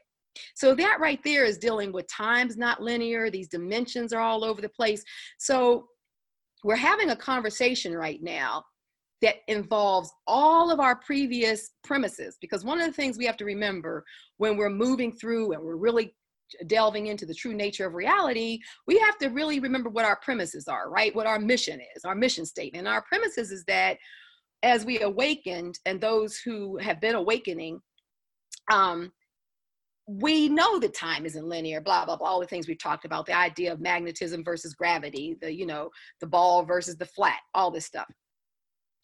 So I'm bringing this into the conversation because this is what I think is happening right now in our conversations and the way we're looking at it. Those of us who are empaths, and like you were saying, Martin, and to your point, Pete, and Tracy and a number of other people in the chat there that I've sort of just was kind of gleaning through. yes, how could we disagree with the fact that we really want that, you know, through the collective mindset from us all coming together, and it's been proven that meditating, you know, when groups came together and meditated consistently, you know, crime dropped in various areas, things like that. So we absolutely know that the power of our mind and our ability to meditate and come together is it works. However, it was important to also put the fact that there were these groups came together and people were on the same page and they sat down at that same moment and did it, and that energy went out. So what you're saying, Martin, too, is that back to what is it that you're doing? What is it that I'm doing? What is it that anyone else who's listening to this is doing daily? To see to it that you're constantly making the changes in your own paradigm, and then you're lining up with groups like this so that we can also put our collective energy in a way that change will slowly grind into a place that we will begin to see some changes. So the question I had to ask is, this morning when you woke up, what aspect of your reality did you wake up in? What layer of the reality, which veil did you lift up this morning? Because I contend that we are constantly going in and out of these realms. We've talked about this before. The big thing with the Mandela effect, it showed that, wow, there are a lot of things that are not constants any longer. There are a lot of things that I'm remembering that somebody else doesn't, or somebody else remembered and I don't. So we've come, Mandela brought us to the place of realizing, okay, there are these alternate realms and we're in and out of these things all the time. And I think that was one of the major things that realm was showing us. So I'm saying this to say that the idea that it's this one global fix for our reality, that kind of goes along the line that that everything is linear. And we've come to understand that it's not linear. So for instance, I realized that every morning I go on a walk with my daughter. To illustrate, I can tell you I didn't wake up in the same realm that I was in, let's say, even a few days ago. I'm positive. Because me and my daughter, we go on a walk every morning.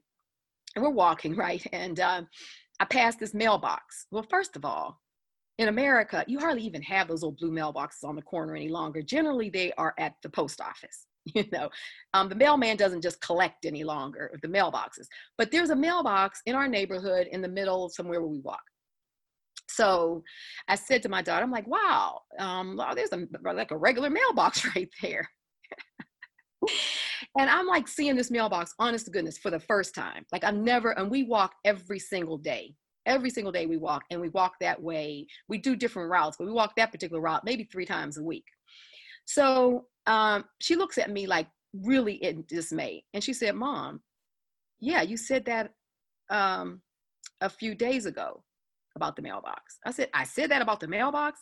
She said, yeah. And I said, I don't remember recognizing that mailbox. If I did, I would be thinking, wow, it's easier for us to take the mail and drop it off right here, the mail that's already posted, than going all the way to the post office. You know what she did? She looked at me and she said, yeah, and that's exactly what you said when you said it. So clearly, and I have zero memory of ever seeing that mailbox before. The changes of our reality are so subtle. I don't pretend to know exactly what these little changes are, how we are controlling or how we get to understand how these changes are occurring and how we benefit from them. But I would suggest to those who are listening to this, really start paying attention to how the subtle changes in your reality, because some of this slow moving that Martin is talking about could absolutely be happening. But I think the recognition will be on individual basis. And then from those little clues, we will also begin to see how we can continue to connect to those changes so that we ultimately can have this, 101 monkey, kind of situation, or the tipping point that you guys are talking about in the chat, that can happen. But I think that it happens in that individual kind of way.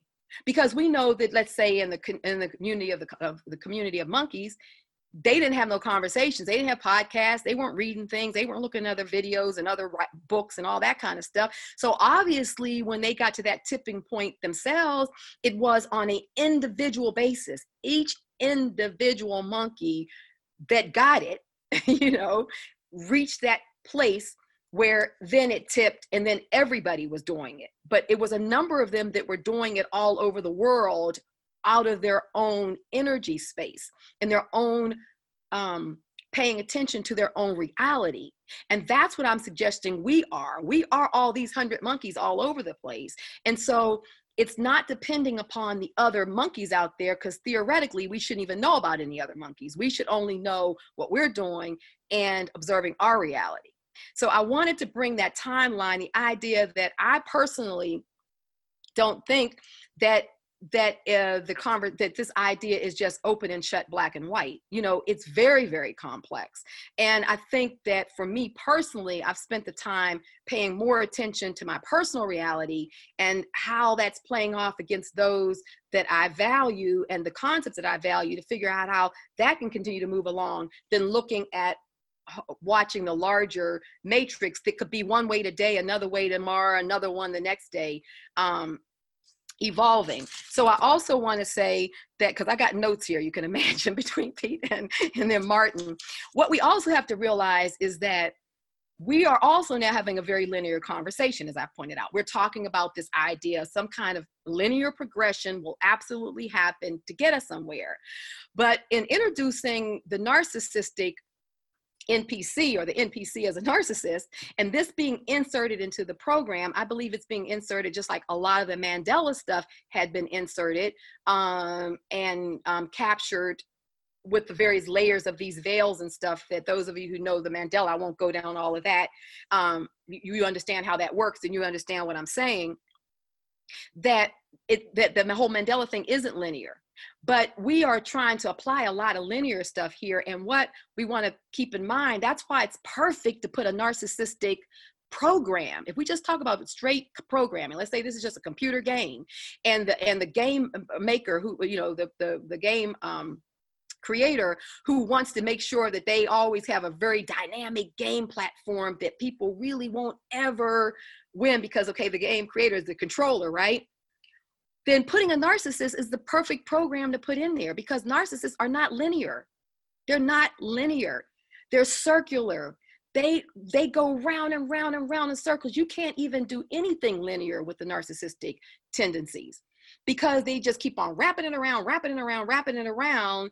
And so the whole idea, if you have everyone who's, let's say, awakened, all the good, all the empaths, and we just want to march along in this sort of logical fashion, to our endpoint, and you want to disrupt that, well, then you put in a programming that's not linear, that does cognitive dissonance, that disconnects everything, that creates this confusion, so that there's not this logical progression that we're thinking that we're having. And then the other thing that I want to say, by example, because I am a bit of a pragmatist. I'm spiritual. I believe in a lot of the esoteric sciences and all that good stuff. I've been a Reiki master for 30 plus years. So I'm really tied into energy, and I really just connect with energy just instinctively, and can see patterns, energetic patterns, and things like that very easily. But at the same time, I'm very pragmatic. So when I think Martin was talking at one point, I immediately saw that episode of Star Trek. And probably many of you will know this when I tell you. So you remember the episode of Star Trek where the woman, the female commander, which I don't remember her name right now, she was actually dying, and the negative entity was trying to take her soul. And in her, she was, as she was on the doctors on the Starfleet were trying to save her, and she was in a coma and all this kind of stuff. But the scene that we were seeing was her as herself talking to this negative entity. Well, this negative entity posed himself as her father, right? And so he was sucking her in, come with me to the light, come with me to the light. And she was on her way, then a part of her person, or her consciousness recognized, whoa, this is not something right about this. So she drew herself back. And then when she realized, this is not my father, she said, you are not my father. And she had to stand there very firm in the face of extreme evil, and say, and hold her place, confronting it and hold her place. And I'm suggesting that those of us who are awakening and those of us who are empaths at this point, and that person that was absolutely classic narcissist, what he was doing, he took the relationship that was most dear to her, most important to her, and then became that person in order to lure her in to this death matrix to recycle her. So that's a typical narcissist. He wouldn't care. I'll play it that I'm your father just to get what I want. And so I think it's important for us, as much as, like Martin said, we want to just kumbaya and everything. I don't really believe that we're just in those times any longer. We're going to be confronted with having to look, this type of energy in the face and stand firm and stand strong and say, absolutely not, no, not, no, not, no, not, because that is what is going to flip this thing and get us to the other side, depending on this matrix to actually just come to some intrinsic place of goodness when it never has. We can go back for millions of years now with archaeologists and scientists and stuff looking into this thing, and we're still on this path, so clearly, to me, if it were going to happen, why hasn't it already happened if it's just this natural point? I think that, me personally, I'm not going to delude myself to think that that's the case. I think that it will. I'm absolutely optimistic about where we're going. And I believe that the work that we're doing will get us there, but it's going to get us there by being pragmatic, looking it right in the eye, and being very clear that we are dealing with something that fundamentally does not want us to win, because I do believe that this is a matrix overlay. This is not the natural creation of our life form or field. We're dealing with right now something that plans to win. It absolutely plans to win. In some kind of way, we have found ourselves on their game board. Now we can win, but it's not going to be allowing ourselves to stay in the programming that we got from little kids. Don't lie, be nice, be fair, turn the other cheek, always love your brother, forgive and forget. That program is not going to serve us right now. And those things don't necessarily mean that you're a positive because you do it. And because you don't do those things doesn't necessarily make you a negative either. So I will stop there. I have lots of other notes on some of this stuff, but one other thing I wanted to say, because there's a comment in the chat. Everyone who is asleep, I want to say that everyone who's still currently asleep, I do not believe they're not necessarily NPCs. So I want to make sure I'm clear on that, but I'm being clear on that. That I think that a lot of us who were asleep, we were not NPCs because we were empaths. Now, NPC tendencies, sometimes if we're looking at a little bit too much television or listening to some of the music that has certain vibrations, certainly I think we all have woken up in moments of conversation with people or things and thought, whoa, that's not really who I am. Why did I say that? I don't really mean to say that. Let me try to figure out how to back my way out of this or apologize or something like that. Because we can have some of that programming that pops in. But I don't think that everybody who's still awake are necessarily NPCs. And so they're not mutually dependent upon each other. So I'll stop right there. Oh, an atomic clock. I see in my notes. Okay, so we were talking about the slow march of time and what have you. This whole idea of the atomic clock. Now, I don't really come down on really necessarily, using this as a measure for me, because I feel it was kind of some sort of made up construct, and then it's based upon all these analysts coming together and looking at all these factors and all this stuff to say where we are if we're at the end game. But the atomic clock, I just looked it up a couple of days ago, it was placed at 11:58, 2 minutes to doomsday, and it was placed like that about a year and a half ago, based upon all these variables that say, okay, we're this close to, annihilation. So for let's say all the waking up that's going on, all of the stuff that we've all done personally in our lives, we haven't moved that needle not one iota back, not even the 11:57. So that's telling me one of two things. Either this is definitely just a phony construct, the atomic clock, And it's not going to account for any of the good that's going on, because it's not designed to account for that energy.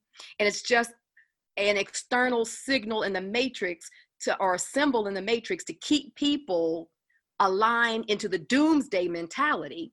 They march this clock out, or we're not doing as much as we think we're doing because we didn't move the hands of the clock back not one iota. So it's just some food for thought there. You know what I mean? I just kind of want to throw these things out because these are symbols within our construct and things that that we, you know, talk about. And it just brings us back to the idea of of time. And yeah, Tracy, exactly. Who controls the clock?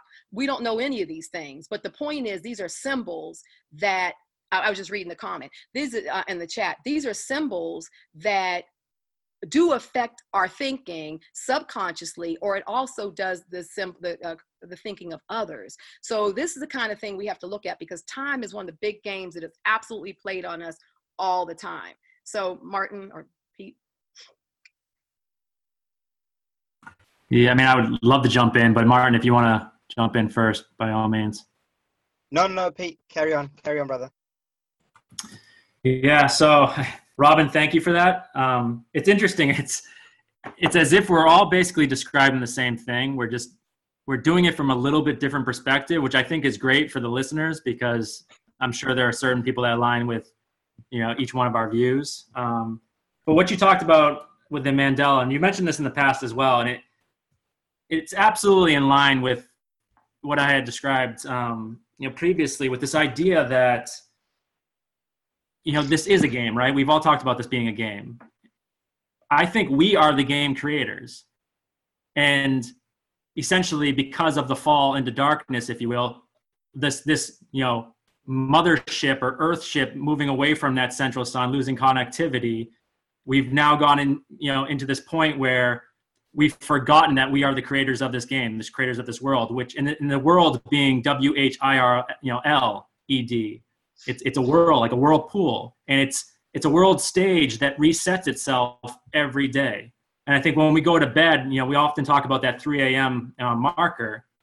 I think at that point, when we go into that REM sleep, where we're uploading our conscious memories to the mainframe, it's taking all those bits of data based upon our consciousness level, our belief structure, and what we anticipate for the next day, and just resets it all based upon the cumulative total of people thinking that this will occur. So using your example of the mailbox, the best way to explain this would be, if there's 10 of us and we all walk down that street. Now, all 10 of us are not going to be aware or cognizant of the mailbox. Some of us might see the mailbox. Some of us might see the mailbox and recognize that it's blue. Some of us might see the mailbox, recognize that it's blue and it has a red flag. So the level of detail is going to be, picked up in varying degrees by various people.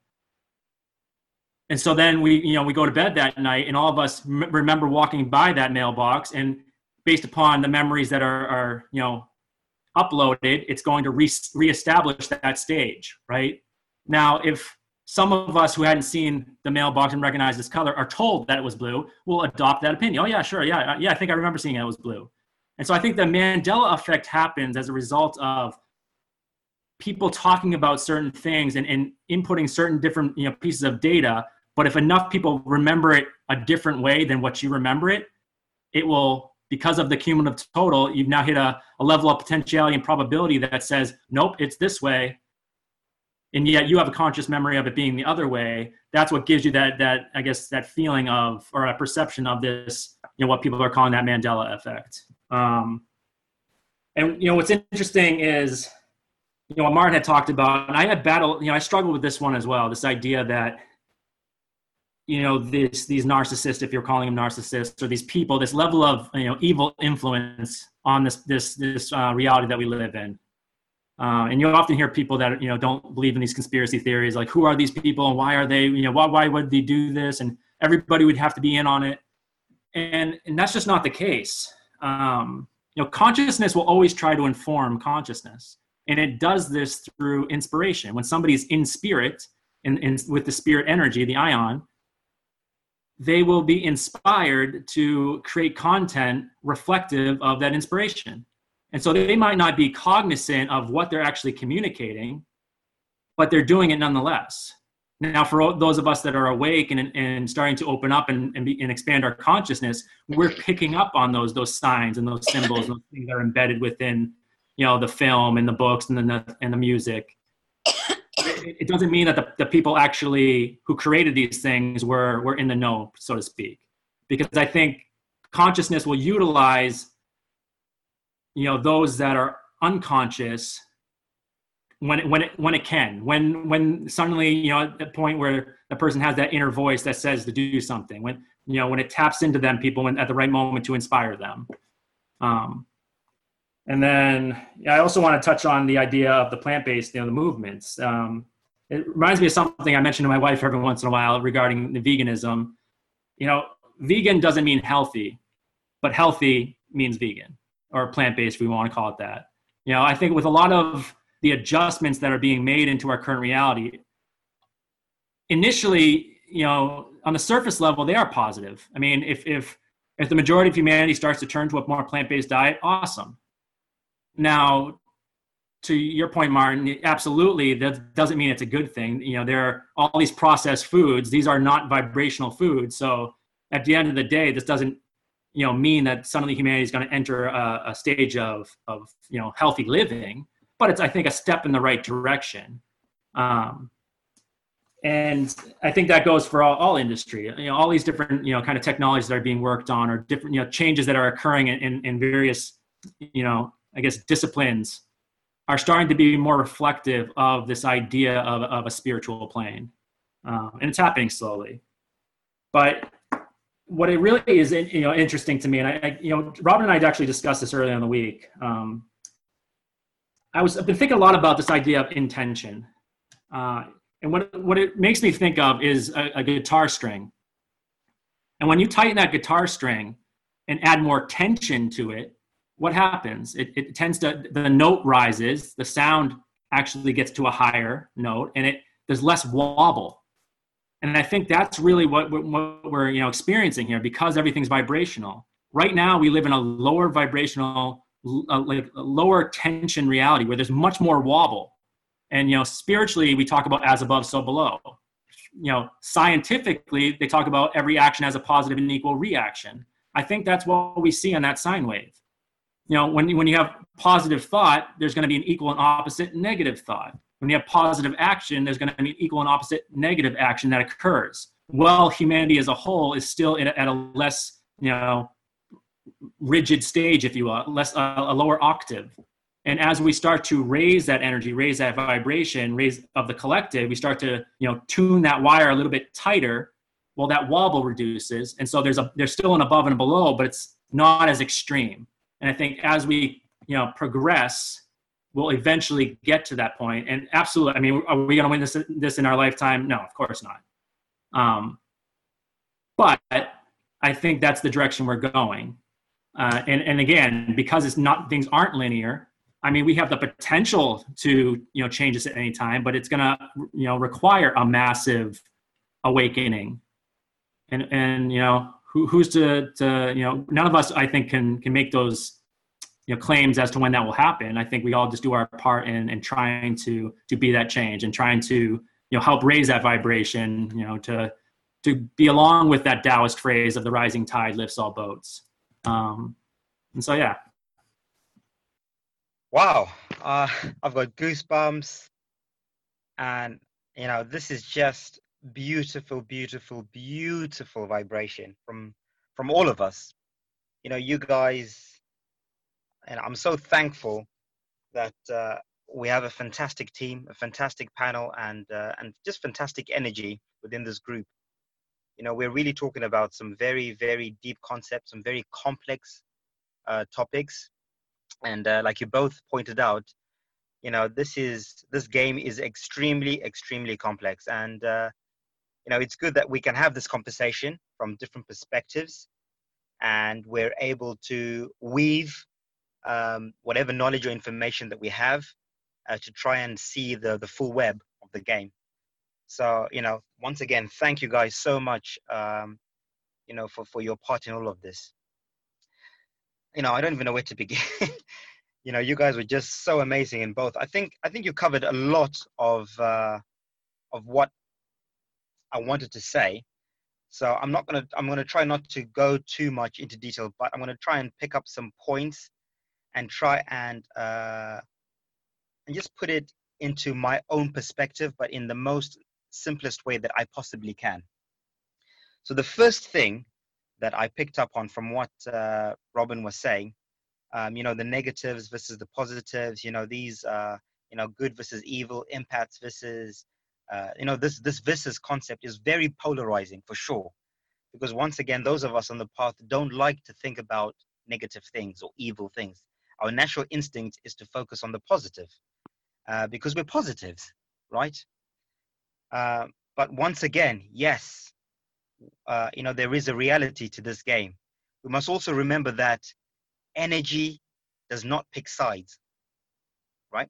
We're all talking about how we're doing all this great work on the internet. We're sharing information where, all these things are coming to light, truth. We're putting out all this positive energy out. We must also remember that the negatives are equally doing the same thing, exactly the same. They're also meditating and doing black magic. They're also sitting around fires and hugging trees to do negative magic. They're also hugging trees. They're also meeting at Bohemian Grove and in nature and using the elements of the nature to influence the matrix. They are also doing these things because they also understand these concepts.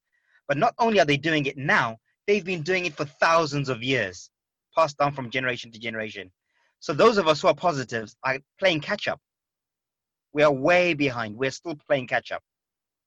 So this is the only thing that I'm trying to put across to say to people that, it's not as simple as, oh, we're winning, the truth is coming out, it's all coming to light. It is not that simple. It's a lot more complex. There are a lot more layers to this. Another thing I want to talk about, the 100th monkey effect, right? Of course, the 100th monkey effect is real. The question is, who's controlling the effect? Who began that first effect, right? We talk about plant-based diet or veganism. Who was the first person to put a vegan documentary out or vegan video out or plant-based diet video out? Is it a positive or a negative? Who controlled that 100th monkey effect? That person who started that effect has got the energy of that effect. So technically they're in control of that effect. Right? So 100th monkey effect is not always a good thing. It works both ways, right? And even if it's masqueraded as a good, it's not always a good, like we've been saying with the vegan thing. Like Pete pointed out, that vegan doesn't mean good, obviously. There's always an asterisk that comes with these things. So that is something to consider. Another thing to consider is, I have this conversation a lot of the time with a lot of people who say, the truth is coming out, everything will be good and everything will work out, and the world will be great. And I say to them all the time, what is great? What is good? What is happiness? What is freedom? Because we all have our own interpretations and versions of that. Every single one of us. Look in this chat, we're all on the same frequency, or we're all on the same wave. But if I asked Robin, if you asked me, if I asked Pete, what kind of world, you write a blueprint of what kind of world you'd want, we'd all have completely different blueprints of the world that we want. We all have different perspectives of how we think money should work, how we think health should work, how we think society should work. Every one of us have our own perspective of how we would like this game to be. Every single one of us, right? So if those of us who are in the positive side can't even have one cohesive picture of this game, then how are the neutrals and the negatives going to have a cohesive picture? It cannot happen. So this picture has to be painted very slowly, and there are many cogs and factors that come in, and this is why it has to take time. And this leads me to my next point, which is, again, I always ask people, they say, oh, things are going to change, we're going to defeat the enemies. And I say to them, okay, when we've defeated them, then what? Let's say we overthrow the banking system tomorrow. What happens? Let's say all the banks close tomorrow.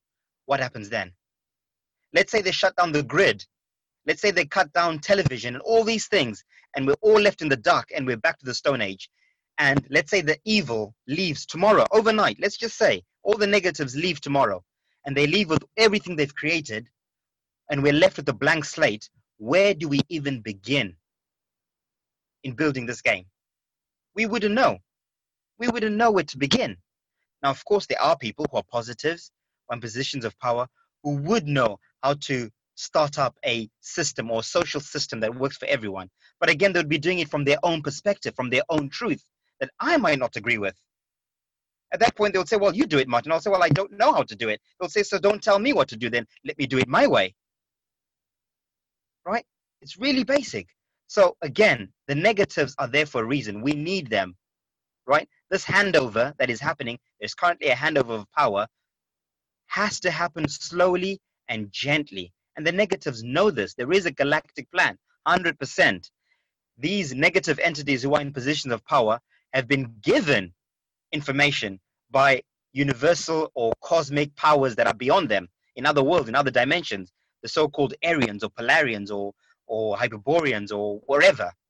They've been told that, no, you have to start handing over power slowly and gently to the masses. You have to start slowly shifting things over, but not too quickly and not too violently, because not everyone wants that. Again, you speak to the common man on the street. Most people will tell you, actually, we like the banking system. We just wish it was fairer. Actually, we like eating meat. We just wish maybe animals were killed more humanely. Yeah, that's majority of people. So by us positives banging things or throwing things down people's throat, we are effectively also becoming narcissists. Yeah, you hear many vegans, actually a lot of vegans become narcissists because they're pushing their view of this game on other people. This is a game for everyone. It's not a game that belongs to one person. Of course, there's a cosmic universal time for everyone to shift, but there is a time and place for everything. And that's what we must recognize. And that's what I've recognized in the last couple of years. That it's not about me pushing my truth and telling everyone, oh, there's a place called Eden. Oh, we must stop eating. Everyone believe what I'm saying. It's true. It's 100% true. Yes, it is true. But it's not, I'm ruining other people's game. Those are narcissistic tendencies of me trying to ruin other people's game. I'm imposing my energy on people who may not want that information or that knowledge or are not ready for that game. They're still playing their own game. Right? So there is a process to all of this. This is why we must know thyself, fix your situation, put yourself in your place, right? Where am I in this game? And this is what I've been trying to say for the last 6 months. Know thyself. Recognize where you are within the game and where you want to go within the game and what you want to achieve within this game for yourself, but also for the collective. Right? Now, for me, I'm moving on. Like I said, I would really like to move on. I do not want to reincarnate. Even if I stay in this lifetime, you know, by all means, I will not be reincarnating. You know, I want to put that spell out. I do not want to reincarnate into this realm. I've outgrown this realm. So even if I had to reincarnate and have the choice to come back and be the president of the world and change things, I don't want to do that. I don't want that responsibility. It's not my job. It's not my passion, right? I want to go forth and learn new things in another dimension, another realm that I know exists, that I know is there, and I know where I'm going. That is my path. Now, there are some people who will say they are passionate. Look, I don't care about this whole Eden stuff and moving on. I want to fix things here. Right? So you will have to reincarnate. But because you're now at awakened state, you will reincarnate, right? And you will have the power to put yourself to reincarnate into a power, into a position of influence. Let's put it that way, where you will directly be able to influence things. Right? So you reincarnate into that, and over many reincarnations, those of us on the path positives will start reincarnating into positions where we can influence positive change collectively. This is why I'm saying it cannot happen in one lifetime, or even 2, or even 3. This is a long game. It's a long process. Now, for those of you who cannot wait and don't want to wait for the process, then that's telling you it's time for you to move on. You're not patient. You do not have the patience. You do not have the endurance, or you've outlived this game. So you must move on. It's not your game to play anymore. Go play another game elsewhere. And this is where I'm honest with myself. I'm not up for the fight because it is a fight. I'm sorry. those of you who are empaths saying, oh, no, you're talking about, duality. And it is a fight. Of course it's a fight. Of course it is. It's a game. We live in a dualistic world. We live in a dualistic paradigm, right? That cannot be escaped from. We are at war. Now, if you don't want to fight the war, then you've got to jump off the ship. Get off the ship. Get onto another boat where there's a different war. But if you cannot handle the war in this realm, closing your eyes, blocking your ears and seeing la la la la la la la is not going to win the war. No one ever wins any war by shutting their eyes and ears. You must get involved. But you get involved by starting with yourself, going outwards. From in, going out. Change yourself, change your paradigm, know what you want, know where you are, and then start thinking about, right, in this lifetime, how do I change things? How do I begin to positively influence things? Even start planning for your next lifetime, right? In my next lifetime, what do I want to incarnate as? Where do I want to incarnate? What areas of this reality do I want to influence in my next incarnation? Right? Yeah, start planning. Planning for your future, your next lifetime. Start doing it now. So by the time you pass on, and it's time for you to make that decision, you've got a clear map and a clear picture of what you want in that lifetime that you're about to enter or get into. Again, I plan my next lifetime in this place we're calling Eden at the center. I'm constantly thinking about what we're going to do when we get there. Obviously it's not going to be exactly that, but in my mind, I'm preparing myself. I'm getting myself into that mode, into that state. I'm planning for my future. I'm planning ahead. So when I get there, at least I have a map to begin with.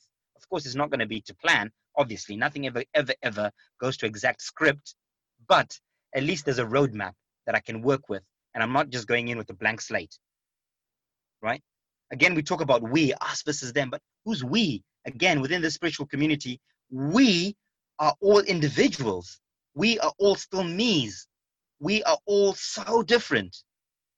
So we have to find a collective coming together and a collective understanding. Again, that will take time. It means physically sitting down on a table, right? Physically discussing and saying, right, what do we want to achieve? All of this takes physical action. And this physical action involves being part of the matrix. It's not something that can be fixed just spiritually. So many of us, we want to fix the world just spiritually. Put our thoughts in the right place. Put our minds in the right place. Yes, we have to do that. But there has to be a physical aspect attached to that change. Yeah? We're talking about the Mandela effect.